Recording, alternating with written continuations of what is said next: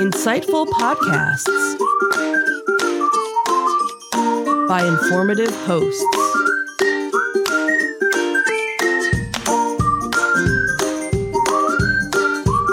Insights into Things, a podcast network.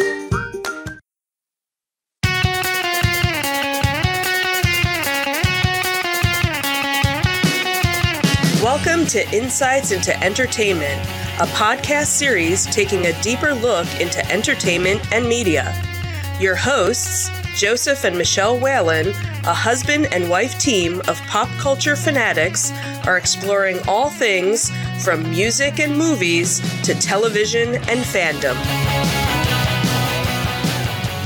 Welcome to Insights in Entertainment. This is episode 87, A String of Unfortunate Goodbyes. I am your host, Joseph Whalen, and my spooky and spirited co-host, Michelle Whalen. Nice. How you doing today, sweetheart? I'm doing good. Happy anniversary. Happy anniversary, sweetheart. So yes, today is Halloween. Mm-hmm. It is our anniversary. Yes. It is 8 days after Madison's birthday. Correct. It is 11 days after Sam's birthday. Correct. So we have a very busy Yes, October. October's a very busy October. It is. And this show's a very busy show. Yeah. We were not on last week. Right. So we have a lot of stuff to catch up on. We did have a good time at the Pennsylvania Renaissance Fair. We did. Last weekend. It worked out very well. Kind of nice, feeling a little normal, you know. Yeah, it was a great venue. Everything was outdoors. Mm-hmm. You could social distance. You could, be as careful as you needed to be, Mm-hmm. but still have a good time. Yeah. And that's kind of what I think a lot of people need right now. So between that and the Pumpkin Fest that we went to the week before, good time of year to get out and do some of the things that we normally do. Right. Not too hot, not too cold. And you can stay safe doing it. Right. So good stuff. Good stuff. But today we do have a very busy show. And our Disney detective, we're going to be talking about changes to the queue for Star Wars Rise of the Resistance. We have some more unfortunate layoffs at Disney. Then the question of whether annual passes will be going away at Disney parks. And more bad news for Disneyland Paris closing because of a surge in Corona. France. Then in our Tales from the Edge of the Galaxy, we'll talk about the new Star Wars Holiday Special and some of the crossover aspects of it. Then we have some Mandalorian news here. We just watched last night the premiere of Season 2. Yeah. Episode 1. We'll talk about that, I'm sure. It was awesome. Yes, it was. But we have a little bit of news on that as well. And then in our entertainment news, Marvel may be retconning the MCU to accommodate X-Men, which would be nice because they've been all over the place with X-Men. Some Spider-Man 3 news everyone's been waiting for. And then we do get some unfortunate news. Mindhunter, a show that you and I both really enjoyed, is not coming back for a season 3. Right. We'll talk about that. And a farewell to my favorite James Bond, Sean Connery. Then we'll finish up with our insightful picks of the week. Are we ready to get started? Sure. Okay, well, before we get started, that hesitation was very helpful. Thank you. Thanks. Before we get started, I would encourage folks to subscribe to the podcast. You can get our video podcasts are listed as Insights into Things. Our audio podcasts are listed as Insights into Entertainment. We're available on Apple Podcasts, Spotify, Google, Stitcher, iHeartRadio, TuneIn, and Amazon. We'd also love to get your feedback. Are we doing a good job? What do you want us to talk about? What don't you want us to talk about? You can email us at comments@insightsintothings.com. We're on Twitter at insights_things. We are on Facebook at facebook.com/insightsintothings. And on Instagram, we are at Insights Into Things. And you can get links to all of our social media content and all of our videos and audio recordings on our website at insightsintothings.com. Now are we ready? Yes. Okay, let's go.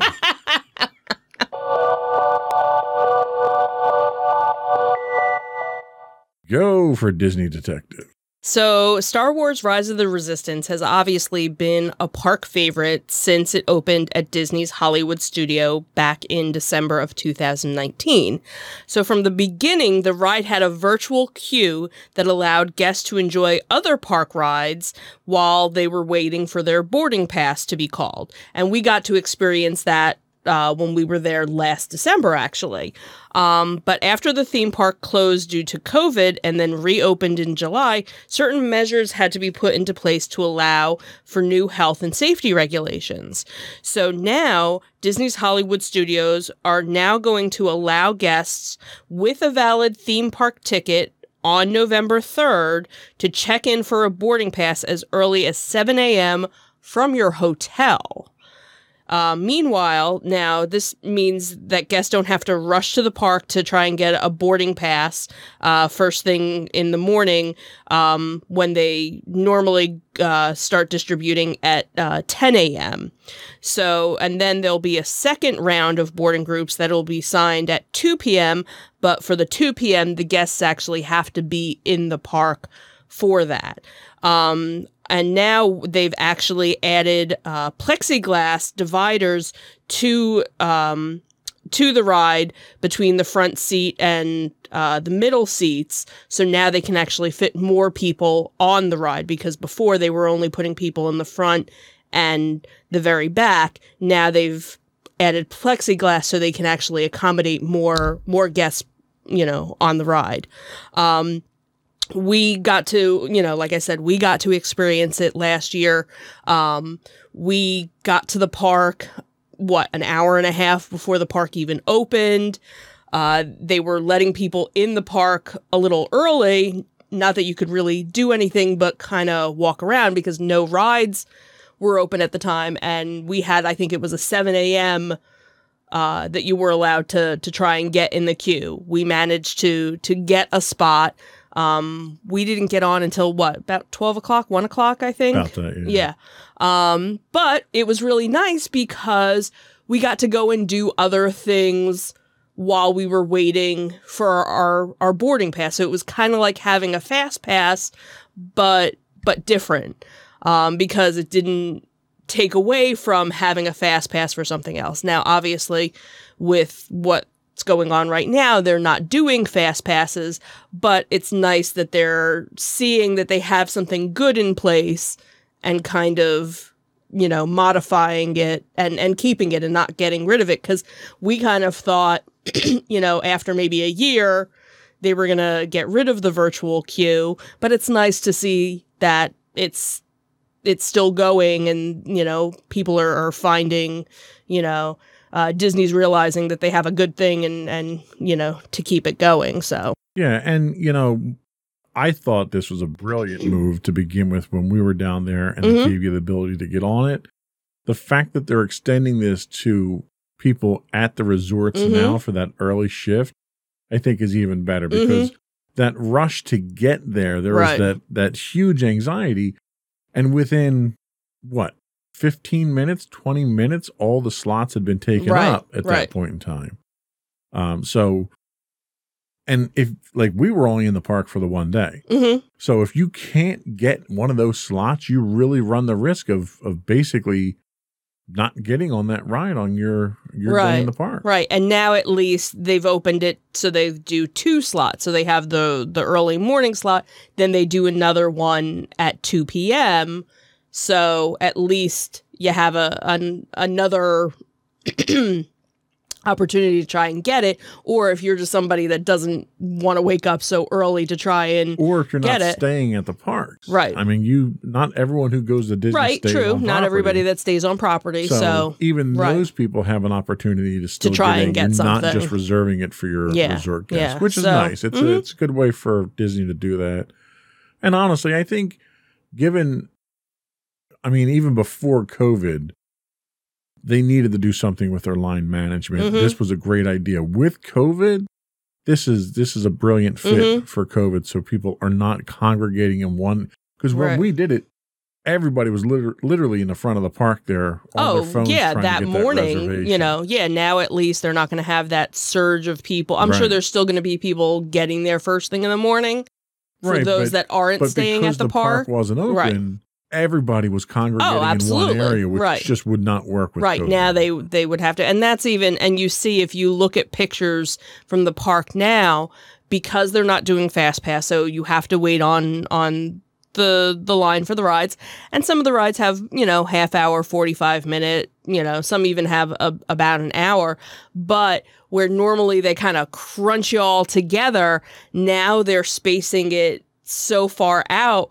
where you're like a half a mile away from the ride. So everybody's getting their steps in, more so, because for like Slinky Dog, I think the wait was like 45 minutes, which really isn't bad for Slinky Dog.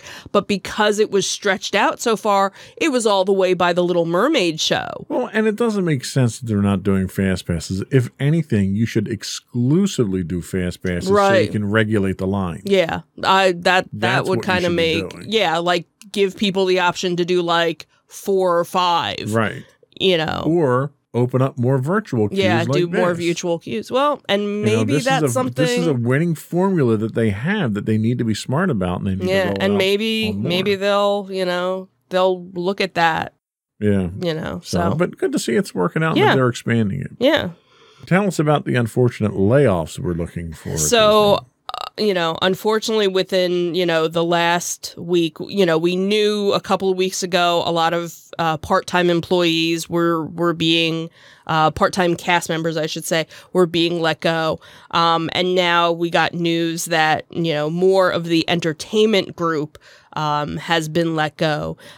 So at first, it sounded like some of the Dapper Dans and some of the other musical groups were going to be saved. And now a lot of those cast members, as well as cast members from various shows, even the dinner shows like the Hoop-Dee-Doo Review, that they all got notifications that they have now all been laid off.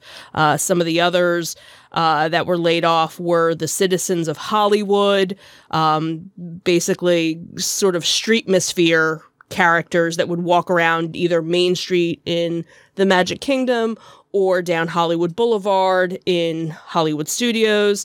Also, the Beauty and the Beast live show, Finding Nemo and Friends, Festival of the Lion King, even some of the areas where you could go and meet cast members, those or meet different characters, like at the Laugh Floor in the Magic Kingdom. They're not going to be welcoming guests anymore. So it's definitely going to be a different feel to the park. In some areas, you can still see characters. They kind of have them in kind of like grassy areas where you can kind of wave and do kind of a selfie with them in the background. But it's definitely going to be a very different feel. You're used to going and if it's something where you've never had interaction with the characters before, you've probably seen them, or even any of the music if you've never gone to the show, but you hear different musical performers, street performers as you're going by. Now it's, pretty much there's almost no entertainment at all at this point. So we're very, very limited. I think is probably the most unfortunate turn that we've seen so far, because it's really, you can understand if you're shutting the parks down and you have to lay people off. Right. But now you're taking away from what makes Disney magical. Right. Disney has always been that, as artificial as everything at Disney is, they strive to provide you that next level of service and atmosphere. Yeah. And to see them start whittling away at this, we talked in the last podcast about the band at the Grand Floridian. having to let those and other musical performers go. But I think this is really what distinguishes Disney from other theme parks. Any other theme park, yeah. You go to a theme park to go on rides in most cases. I don't do rides, really. Right. I go for the atmosphere. Mm-hmm. So what they're whittling away here at now, and I'm assuming, I'm going to go out on a limb here, play devil's advocate, and say that they probably have a justifiable financial reason for this. But they're doing this. They're not decreasing ticket prices. So your experience at Disney is greatly diminished. And I'm curious, how many executives have been laid off during this whole thing? Right. I'm guessing none. Probably not. So you're killing what the draw is, mm-hmm. which is going to kill your business even further, yet you still have executives making hundreds of millions of dollars a year. Mm-hmm. So I think Disney needs to get their priorities straight at this point in time. Yeah. I have no intention of going back down under the conditions, and I'm not talking COVID conditions. I'm talking the fact that Disney is doing everything they can to squeeze every penny out of the money that they're getting from their customers at this point in time, and it's affecting the experience at this point. I think this is probably a bad idea. Mm-hmm. I think you're ruining the experience for the people. We go down. We've gone down 3 times in a year. We go down a lot. Right. The average family, it's a once-in-a-lifetime experience. And you're going to rip all of this atmosphere away for someone who might go down there once, and you're going to ruin that experience for them. That's just criminal. Mm. And that's not even touching on the human aspect of the people that you're putting out of work. For why? What reason are they giving for these layoffs? Is it financial? Is it safety reasons? Like, what are the reasoning that they're giving for the layoff?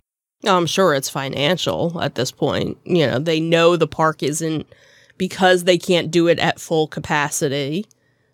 The park's probably not making, as much money.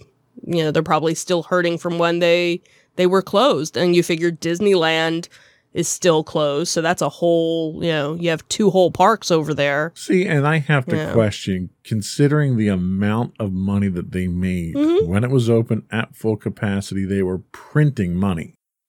Their margins on ticket prices and food and souvenirs, they have like a 300% markup on everything. So don't tell me that they're losing money. They're just not making as much money. Right. Because I guarantee you that Disney World would not be open if Disney wasn't making money. You're probably right. It's about time I swing back this way because, I've been defending Disney the last couple of weeks. I know. I'm very, very, so I had to get that out. I had to get that off my chest there. It's been building up the last few weeks. Get it out. So let's talk about annual passes, because we've been annual pass holders. We haven't the last year or two, but let's talk about the changes. With everything kind of changing, will 2020 now mark the end of annual passes for Disneyland and Walt Disney World? So Tokyo Disney actually had announced that, at least for now, the park is ending its annual pass program entirely. Previously, was the case with the stateside park. Guests who had annual passes had the expiration of those passes extend to a future date equivalent to the amount of time that the parks were closed due to the pandemic.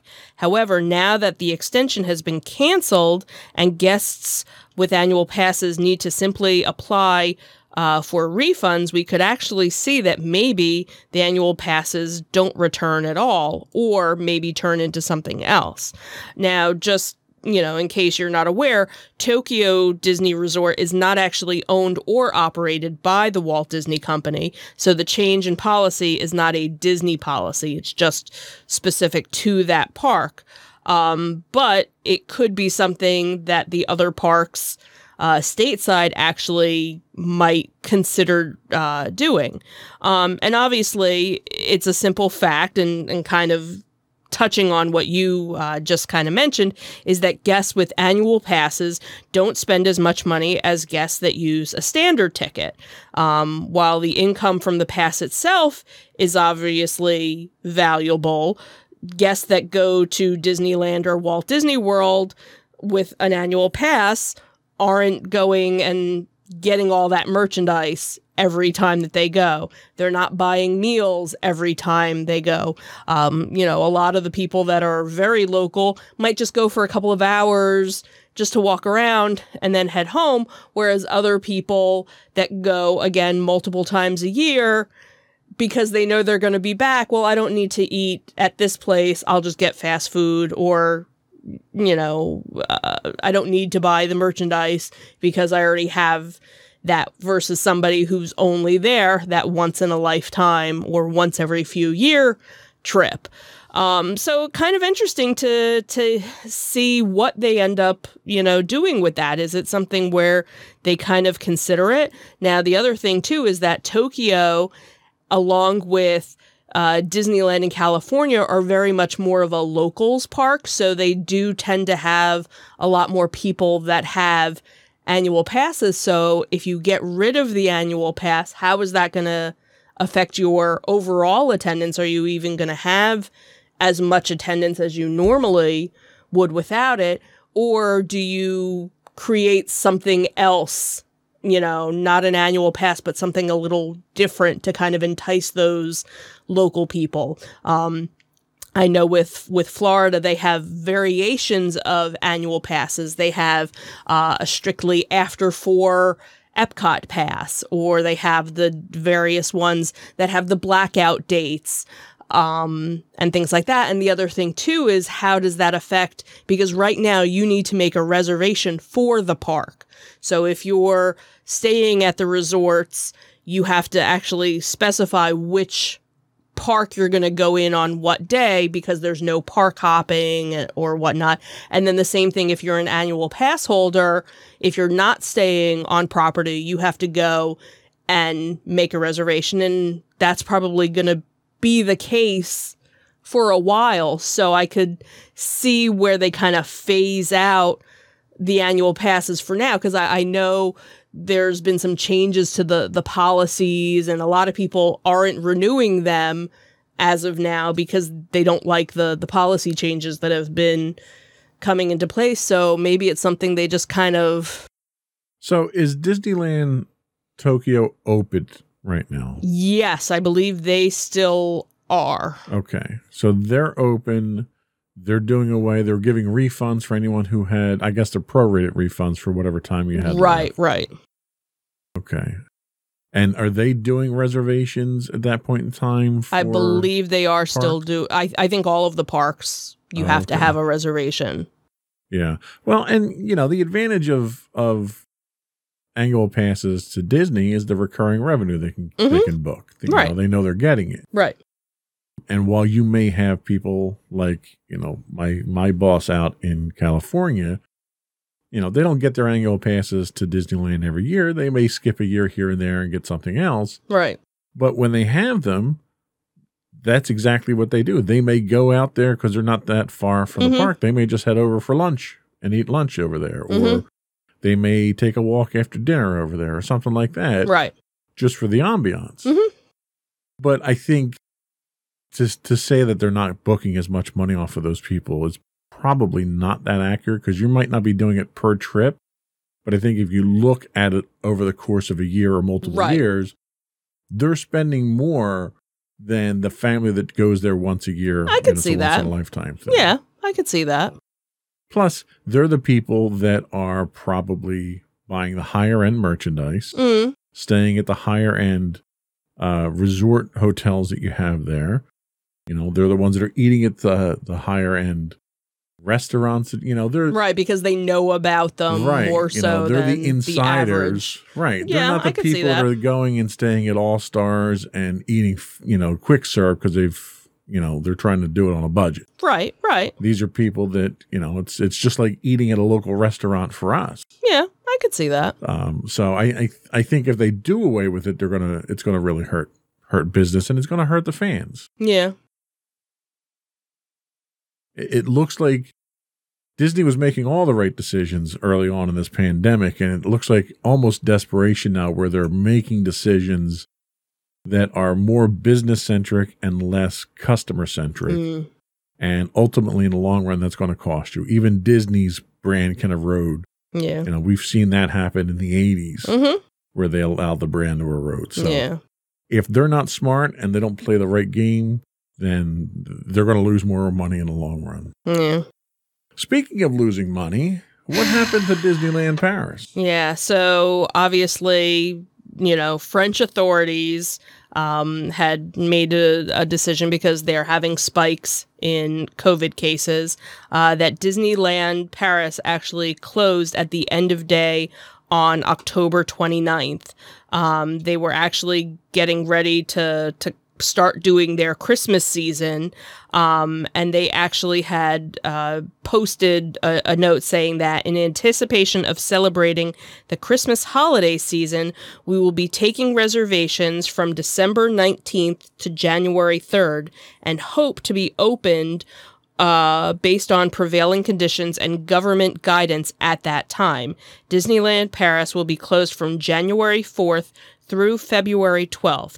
Please check back on the website for regular updates. If you have a booking with us during the above-mentioned period, please check here for our latest commercial conditions. And they had a link available. So they had opened up. Things seemed to be going okay. And just in general, the country started seeing spikes. So it was mandated for, parks and other things to close. So they are hoping to be open, for a couple of weeks for Christmas, then close back again for about a month and a half, and hoping that by February things can be a little normal again. Now, this is by government mandate at this point. This isn't just Disney deciding from an overabundance of caution. Right. Yeah, this is the government. So. Right. So there's not much. It's like California. There isn't much they can do. Right. We do know that the state representatives from California had gone to Florida, right, to kind of see, look at the methods that were being done at the theme parks there. Yeah. Nothing's come of that so far as announcements or anything. But should California decide to adopt some of those and reopen, it might be an influence on France as well. But again, they're basically closing down along medical guidelines at this point for quarantine situations. Now, they had announced that some of California Adventure was going to be opening, but kind of along the lines of Knott's Berry Farms, where it's just the food and shopping area. So along with Disney Springs, which is their shopping district, they are going to be opening parts of the park as well. But again, just for shopping, just for dining. You won't need a ticket. I don't know if you're going to need a reservation for it. So, they're starting to open up a little bit. But again, it's not the rides. It's not both parks. It's just a little section of it. It's something. But it's something. It's something. Yeah. Hopefully they can stick to their schedule and reopen and do it safely. Yeah, there was kind of after the whole thing with Paris, there was a separate article on one of the business websites that said, could California actually open before Paris opens back up? Because right now there's no time frame, for California. At least Paris has some kind of a right. an end at the tunnel. So hopefully we'll start getting back to normal or some sense of normal soon. Yeah. So, but that was all we had for our Disney Detective. We're going to take a quick break and we'll be back with our Tales from the Edge of the Galaxy.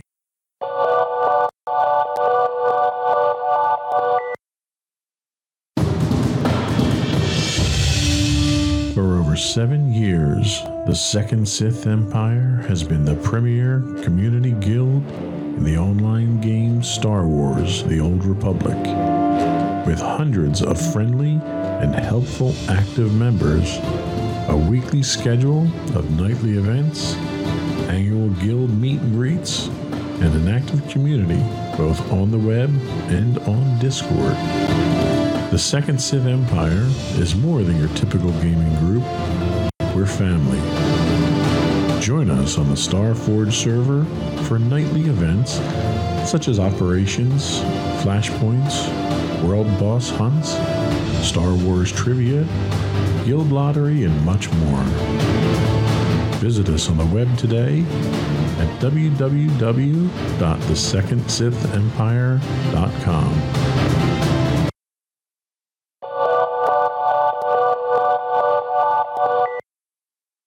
Go for Tales from the Edge of the Galaxy. Pew, pew, pew, It's pew. not pew pew. I know.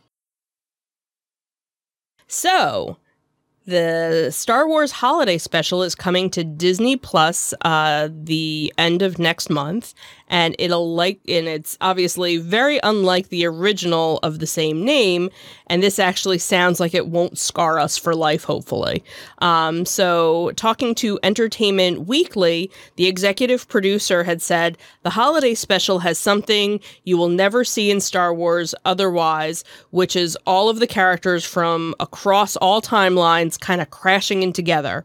Normally, story groups are so concerned about maintaining this amazing galaxy so that it feels cohesive, and it was liberating to do this in a way that was charming and fun." So it's kind of like if you've ever played any of the Star Wars Lego games where you can kind of mix up your characters while you're playing the game. This is kind of going to be the same thing for the holiday special. So currently confirmed is that Rey will be fighting her grandfather's former apprentice, Darth Vader, in one scene, while all three eras of Obi-Wan, presumably Padawan, bearded Ewan McGregor, and Alec Guinness, are all featured in a scene together. So that's going to be kind of cool to have all of them. It'll be like, a Doctor Who special. I was just going to say it's a Doctor Who special with all the different doctors. So the Star Wars Holiday Special will take place following the events of Star Wars Rise of Skywalker, Life Day, which is the one remaining thread from the original holiday special, will kind of be, celebrated. And Rey ends up in a Jedi temple that pushes her back in time and experiencing several iconic moments. So that's... Are we going to see Wookiees in red dresses, though? I don't know. It did not say. Because that holiday special had some compelling dialogue. Yeah, that was really it. So we don't have a long wait. The Star Wars Holiday Special will be airing on November 17th, obviously only on Disney Plus. So not too long to wait, because it's already the 31st of... Oh my God, it's the 31st of Blurrsville. Yeah. Happy anniversary. Happy anniversary. Oh, look at that. So I'm looking forward to that. Yeah, it should be fun. Tell us about the Mando. So obviously we are now -1 day from the airing of season 2 of The Mandalorian. We happened to watch it last night, and it was fantastic. It was everything we wanted it to be, and even more. We did even catch later on in the evening, they had a virtual red carpet event that was streaming on Twitter. We actually, caught that as well. So that was kind of cool to see. Giancarlo Esposito was actually talking, I don't know who, it was Good Morning America. He was being interviewed and talking about his character, making such a memorable appearance in the first season, and what could, we look forward to, for season 2.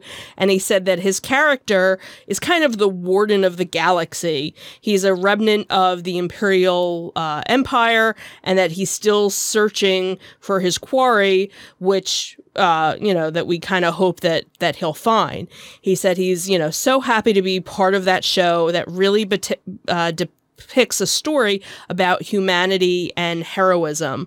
And he, and he says that, he's played different villains, but he really loves playing this character because he thinks in a lot of cases he's a hero of, the galaxy. He says that, Star Wars is iconic. And as we've heard him mention before, would I have rather have been in a movie or the television show? And he says that he thinks he totally made the right choice because, for him, it's just an empowering moment being in The Mandalorian, where we are right now. So we didn't get to see him in, this first episode, but I'm sure he's going to be, making his appearance at some point within the season. So yeah, and it's kind of cool, the character that he plays, because the time span from Return of the Jedi to Force Awakens, something happens. Right. The Empire's not there, but the First Order rises. So there's some type of transitionary period here. And we're a few years after Return of the Jedi here, and we see that the Empire still kind of exists. Mm-hmm. So what's really cool is he's going to sort of bridge part of that gap for us, mm-hmm.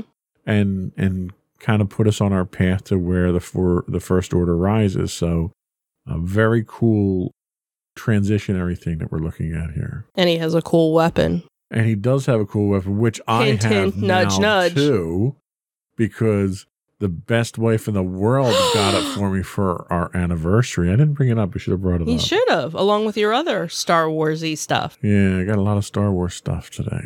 Because somebody loves you. Yes, someone does. And when I figure out who it is, I'm going to let them know what I think. You give them a piece of your mind. That was all we had for our Tales from the Edge of the Galaxy. Mm-hmm. We'll be back in a minute with our entertainment news of the week.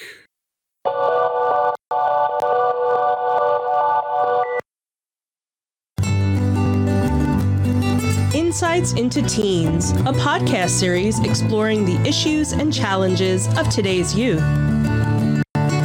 Talking to real teens about real teen problems. Explore issues from braces to puberty, social anxiety to financial responsibility. Each week, we talk about the topics concerning today's youth. We look at how the issues affect teens, how to cope with these issues, and how parents, friends, and loved ones can help teens handle these challenges. Check out our video episodes on youtube.com/insightsintothings. Catch our audio versions on podcast.insightsintoteens.com or on the web at insightsintothings.com.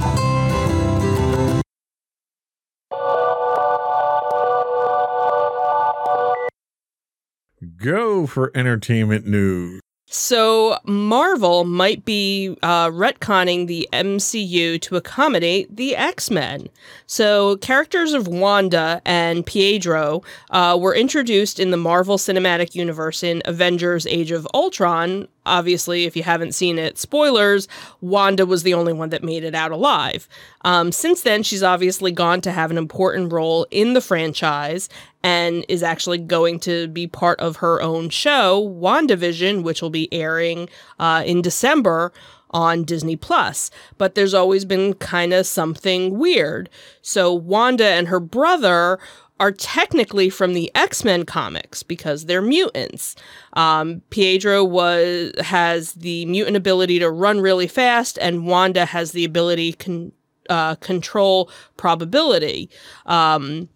So far, Marvel could never say that they were mutants in the movies because 20th Century Fox had the film rights to X-Men. But now Disney obviously owns 20th Century Fox, so it's only a matter of time between Wolverine, Cyclops, and Jean Grey to be introduced into the MCU. So obviously, where does that leave Wanda?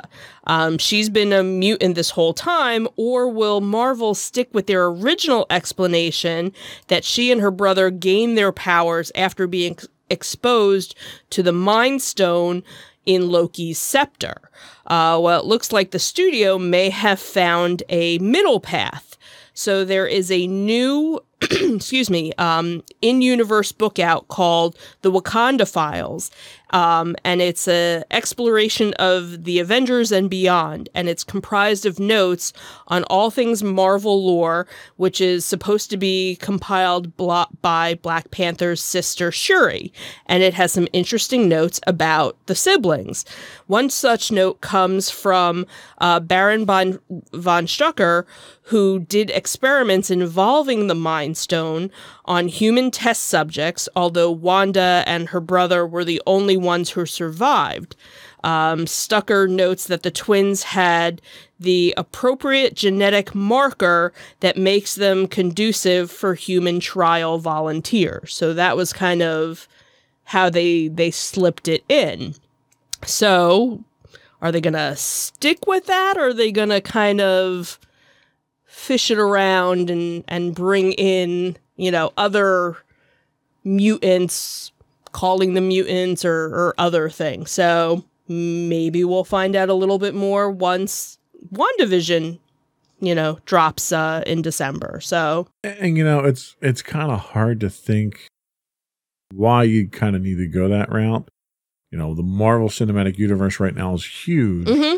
If you add, we're talking about adding Spider-Man in, on a regular basis. You're Mm-hmm. talking about bringing the X-Men universe into it. I think, considering the path that they went down, you could conceivably, from a story standpoint, say that. But you also have to look at what else they've done. They in Agents of S.H.I.E.L.D., mm-hmm. we got the Inhumans, who have the genetic marker for the transgenesis. True. So there's all kinds of directions that they can go with this. Honestly, I think if they go the route, since you already killed off Quicksilver, mm-hmm. I think you probably are safer going off and keeping her as a separate character in the MCU and sticking to that storyline. But it should be interesting. Mm-hmm. It's good to know they've got options now, right? Right. Where 10 years ago, we were all itching to see these crossovers and everything else, right. and they just couldn't do it because of licensing. Right. Marvel really did a mess of a job with their licensing for movies. Yeah. You can have these three, you can have these guys, and you can have these guys, but none of us will ever talk together. Yeah. So had they been smarter, kind of like Disney was with, or not Disney, but Star Wars was with their licensing. Yeah. They retained all the licensing rights, and they basically leased those licensing rights out to booksellers and game makers and software developers.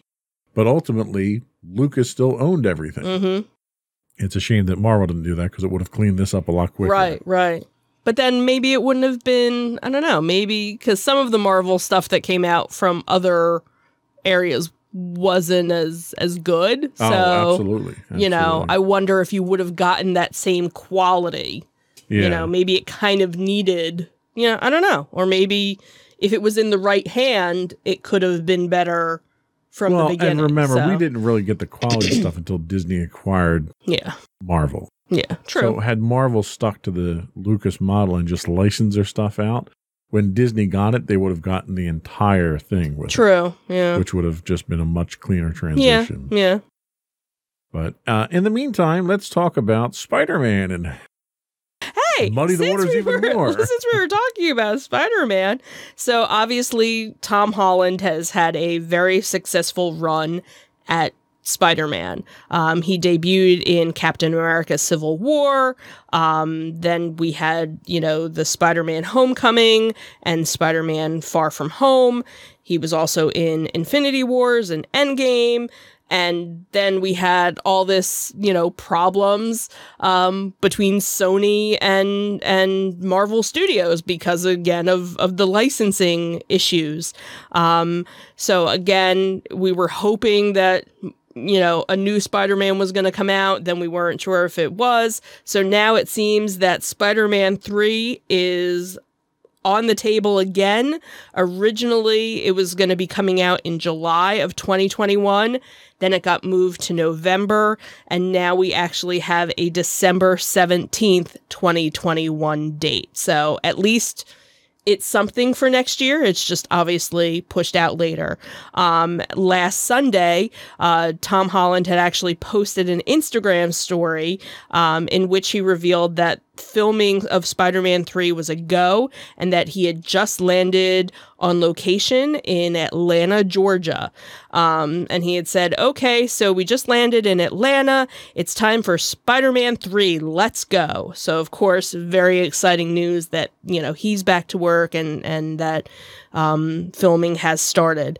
Some more information has been coming out about the movie, and that we learned that Doctor Strange will be making an appearance, and that also a shocking comeback for Jamie Foxx's Electro, who actually last faced Andrew Garfield's Spider-Man in The Amazing Spider-Man 2 will be making an appearance. So now this has a couple of fans maybe speculating that Spider-Man 3 might actually be a live-action version, Spider-Verse version, that maybe Andrew Garfield and Tobey Maguire maybe would be joining possibly in this movie. So again, a lot of speculation on that part of it, but kind of cool that there's going to be some other, crossover characters in this episode. So unfortunately, again, a little bit of a delay for this one, but this will be next December of 2021 for this one. And that's exciting news. The prospect that it could be a crossover, an Into the Spider-Verse type thing. It'd be a great intro for the Miles Morales character.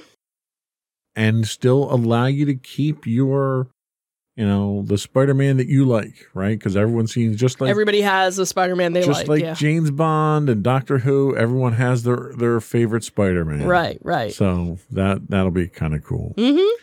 Speaking of James Bond... Not yet. We'll get to that. But before that, we have other bad news to talk about. Yeah, so one of our favorite shows from Netflix is Mindhunter, and they had 2 seasons on Netflix. Originally, they had been talking about a season 3, and now it seems that it isn't going to be happening, at least as of now. So the producer and director delivered the sad news, but it wasn't kind of, it was kind of not unexpected.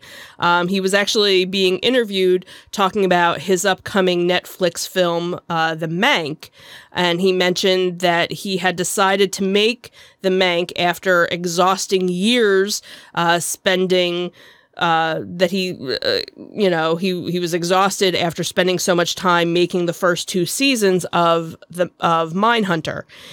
He said, we had done the first 2 seasons of Mindhunter without a showrunner, with me pinch hitting on a week-by-week basis. We started getting scripts for the second season, and I ended up looking at what was written and decided I can't take any of it.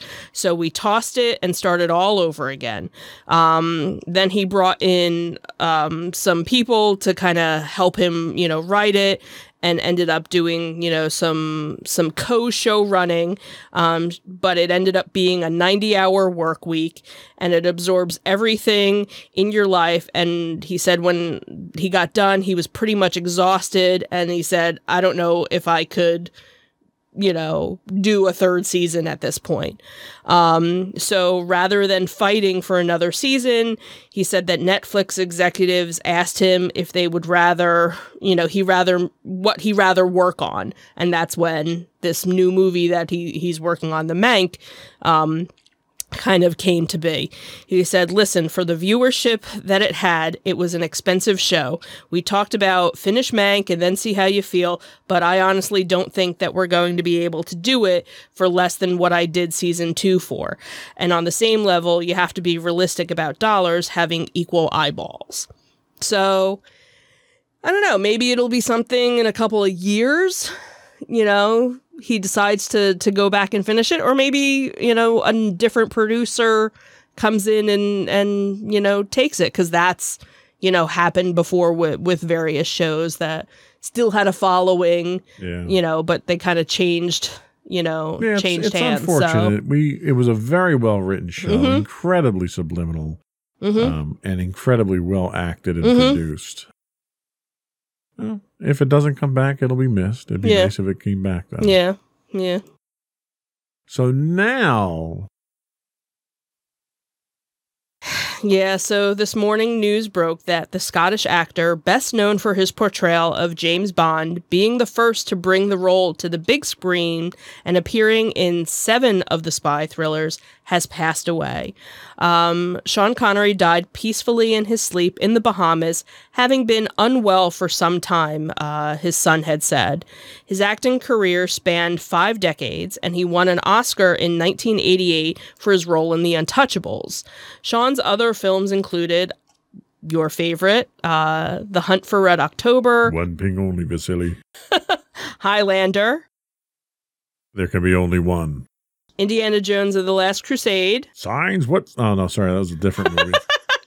And The Rock. We named the dog Indiana. There you go. See, I knew you wouldn't disappoint. His son had said that his father had had many of his family who could be in the Bahamas around him when he died overnight in Nassau.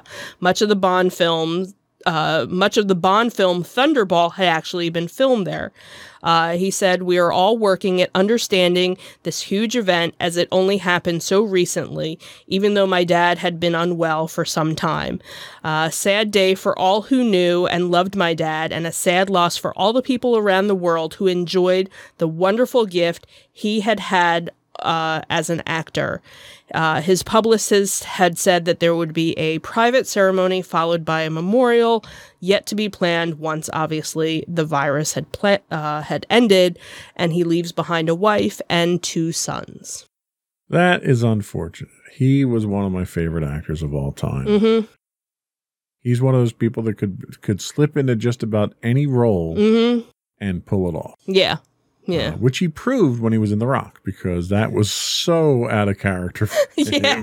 Yeah, it really was. So he will be missed. Mm-hmm. He will Absolutely. be missed.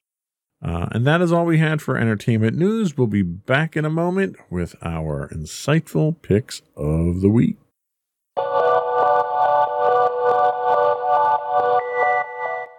Go for your insightful pick. So my insightful pick of the week is definitely a themed for this season. It is Eli Roth's History of Horror. There are 2 seasons. The current season on AMC is season 2. There have been 3 episodes so far in this season. And season 1, you can actually find it on Amazon, but you actually have to, it's not part of Amazon Prime. You actually have to pay for the episodes or have some sort of add-on to be able to watch them, because I was going to try and go back and watch some of the older ones. So that kind of stunk. But anyway, so Masters of Horror, icons and stars who define the genre, join writer, producer, director Eli Roth to explore horror's biggest themes and reveal the inspirations and struggles behind its past and present. Each episode is an hour long, and it features A-list storytellers like Stephen King, Quentin Tarantino, Jordan Peele, Jason Blum, Robert Engel, Linda Blair, Rob Zombie, Jack Black, John Landis, and Jamie Lee Curtis, who discuss how horror has evolved through the years and impacted society, as well as how the genre remains its fan base and why audiences are addicted to fear. What's really cool is each episode is a different theme.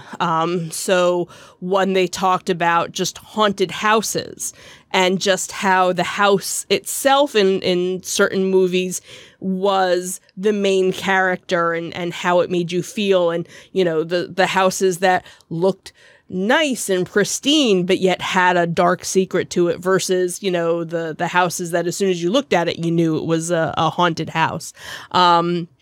So really kind of interesting. And again, they show these scenes of movies and they talk about them. And then they talk with not only people that made the movies or people that starred in the movies or wrote the movies, you know, but they give you a different perspective, you know, on it. And they even give you, you know, some little backstories that you might not have known, how, this one was paying homage to this one, and this one was kind of this, and they even talk about how certain films, when they came out, tanked, but then ended up getting a cult following later on, or who was kind of pushing the boundaries of this, and why we like to be scared. So really interesting. It does get gory, so it's definitely not something for the kids to watch, because they do show you some gory scenes. But if you're into horror and like that genre, it's a very interesting documentary to watch. Cool pick. Thank you.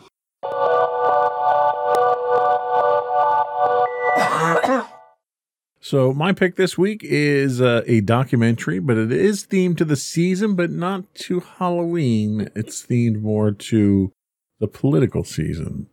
My pick is a documentary called Why We Fight on Amazon Prime.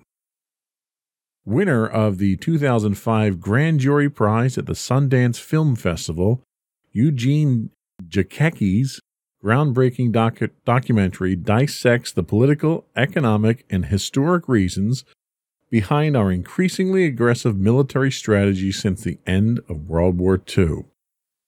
Fans of Oliver Stone's JFK will recognize the opening moments of writer-director Eugene I can't pronounce his name.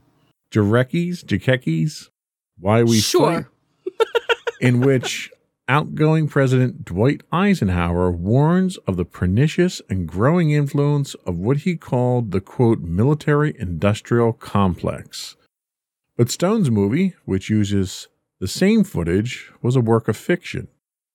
While those who disagree with the decidedly leftist point of view in this documentary will probably consider the product of a paranoid liberal fantasy as well, there's enough credible material, much of it supplied by the targets of Jarecki's criticisms, to make Eisenhower look like a prophet and everyone else uneasy about the dark confluence of politics, money, and war that controls the country's fortunes. The message here is that while there may be some who sincerely believe that America's various military engagements in Iraq, Vietnam, Grenada, Panama, and elsewhere since World War II are the product of our God-given duty to spread freedom and halt the influence of evil ideologies around the world, the real reason we fight is that war is good for business. And that is the sad reality of it. We'll be back in a minute.